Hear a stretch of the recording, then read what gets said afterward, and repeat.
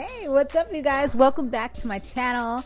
And those of you that are joining for the first time, definitely make sure you join the family and join the fun if you like this type of content. Today, we're going to be kind of doing a little bit of diving in, deep diving, okay? And we're also going to do a little bit of predicting as well. For now that we have Power Book Force, I mean, we're all just excited to see how this new series kind of unfolds. And I'm here for it so far. We're up to episode 2. Definitely make sure you check out my last video because that will show you the recap that I did talking about that episode. So now there was one question that I had when I had finished episode 2, and that was like, who the hell is this Liliana chick that was in the alley fighting with Tommy? And I'm like, I'm here trying to kind of realize, and I had to do some research, okay? I had to kind of look it up and see who the hell she was. And I looked at some old clips, and I was able to see that she was like back in the very first Power that we had. She was in the first few episodes. That's why it was so foreign to me. Like, I really could not remember who the hell she was. But she was somebody that was sent to get a hit by Lady Kanan. So that was like way back when. And I remember that girl's face too. And she ended up slicing her. And once that happened, Julio, he pretended that she was his girlfriend, had her taken to the hospital so she could get fixed up or whatever.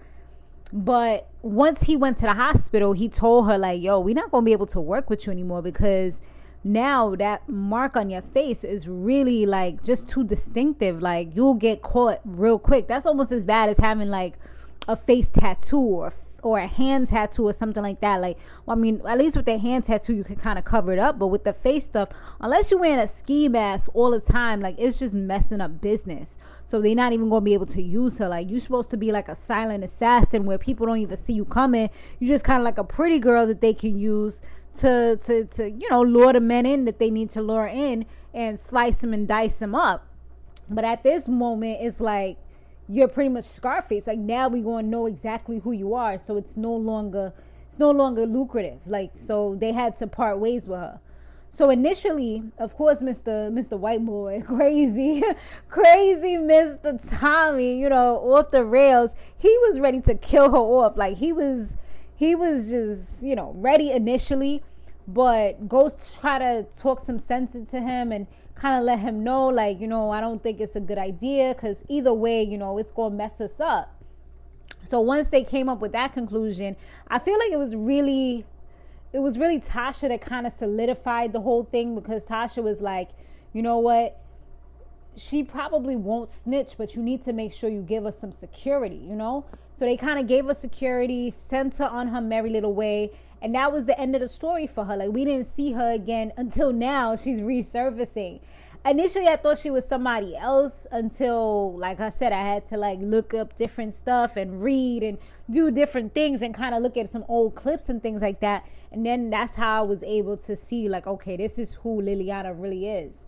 So once she heard that this white boy was back in town, she already knew that Tommy was out to get her. She already knew. So once she heard that this white boy's in town and he's off the rails and he's heavy into business and all that, like, once word got around, she's like, oh, she felt like he came to finish the job, so that's why she was trying to do it before he got a chance to do it. But I feel like, and here goes me into the prediction part of everything, I do feel like this can possibly work out in both of their favors. I feel like if he does end up working with her, she already knows like all the hot spots. She knows like the hood, he hasn't been there in how many years, but she's been there. So this can kind of help him. And of course he's the muscle. Like, he's just the one, so he's just that guy. So he can definitely maneuver his way around things with the gift of gab once she introduces him to these people. So I'm kind of feeling like he didn't kill her in the last episode 2, because of that particular mindset. because he has a plan and he knows what he's about to do. So he's like, you know what, I'm not going to off her because she's more valuable to me alive than she would be if she was dead. So I kind of feel like that's the way that we're kind of going, but we'll see. We shall see. Let me know what you guys think down below, if you remember the situation, and if you remember anything with her at all. But she's definitely somebody that's, you know, that once you remember, it's like, okay, I see how she's a valuable part of this show and of everything that's kind of unfolding, especially if it goes the route that I think that it's about to head in, you know? All right, guys, I'm not going to make this too much longer. I will see you guys on the next one. Later.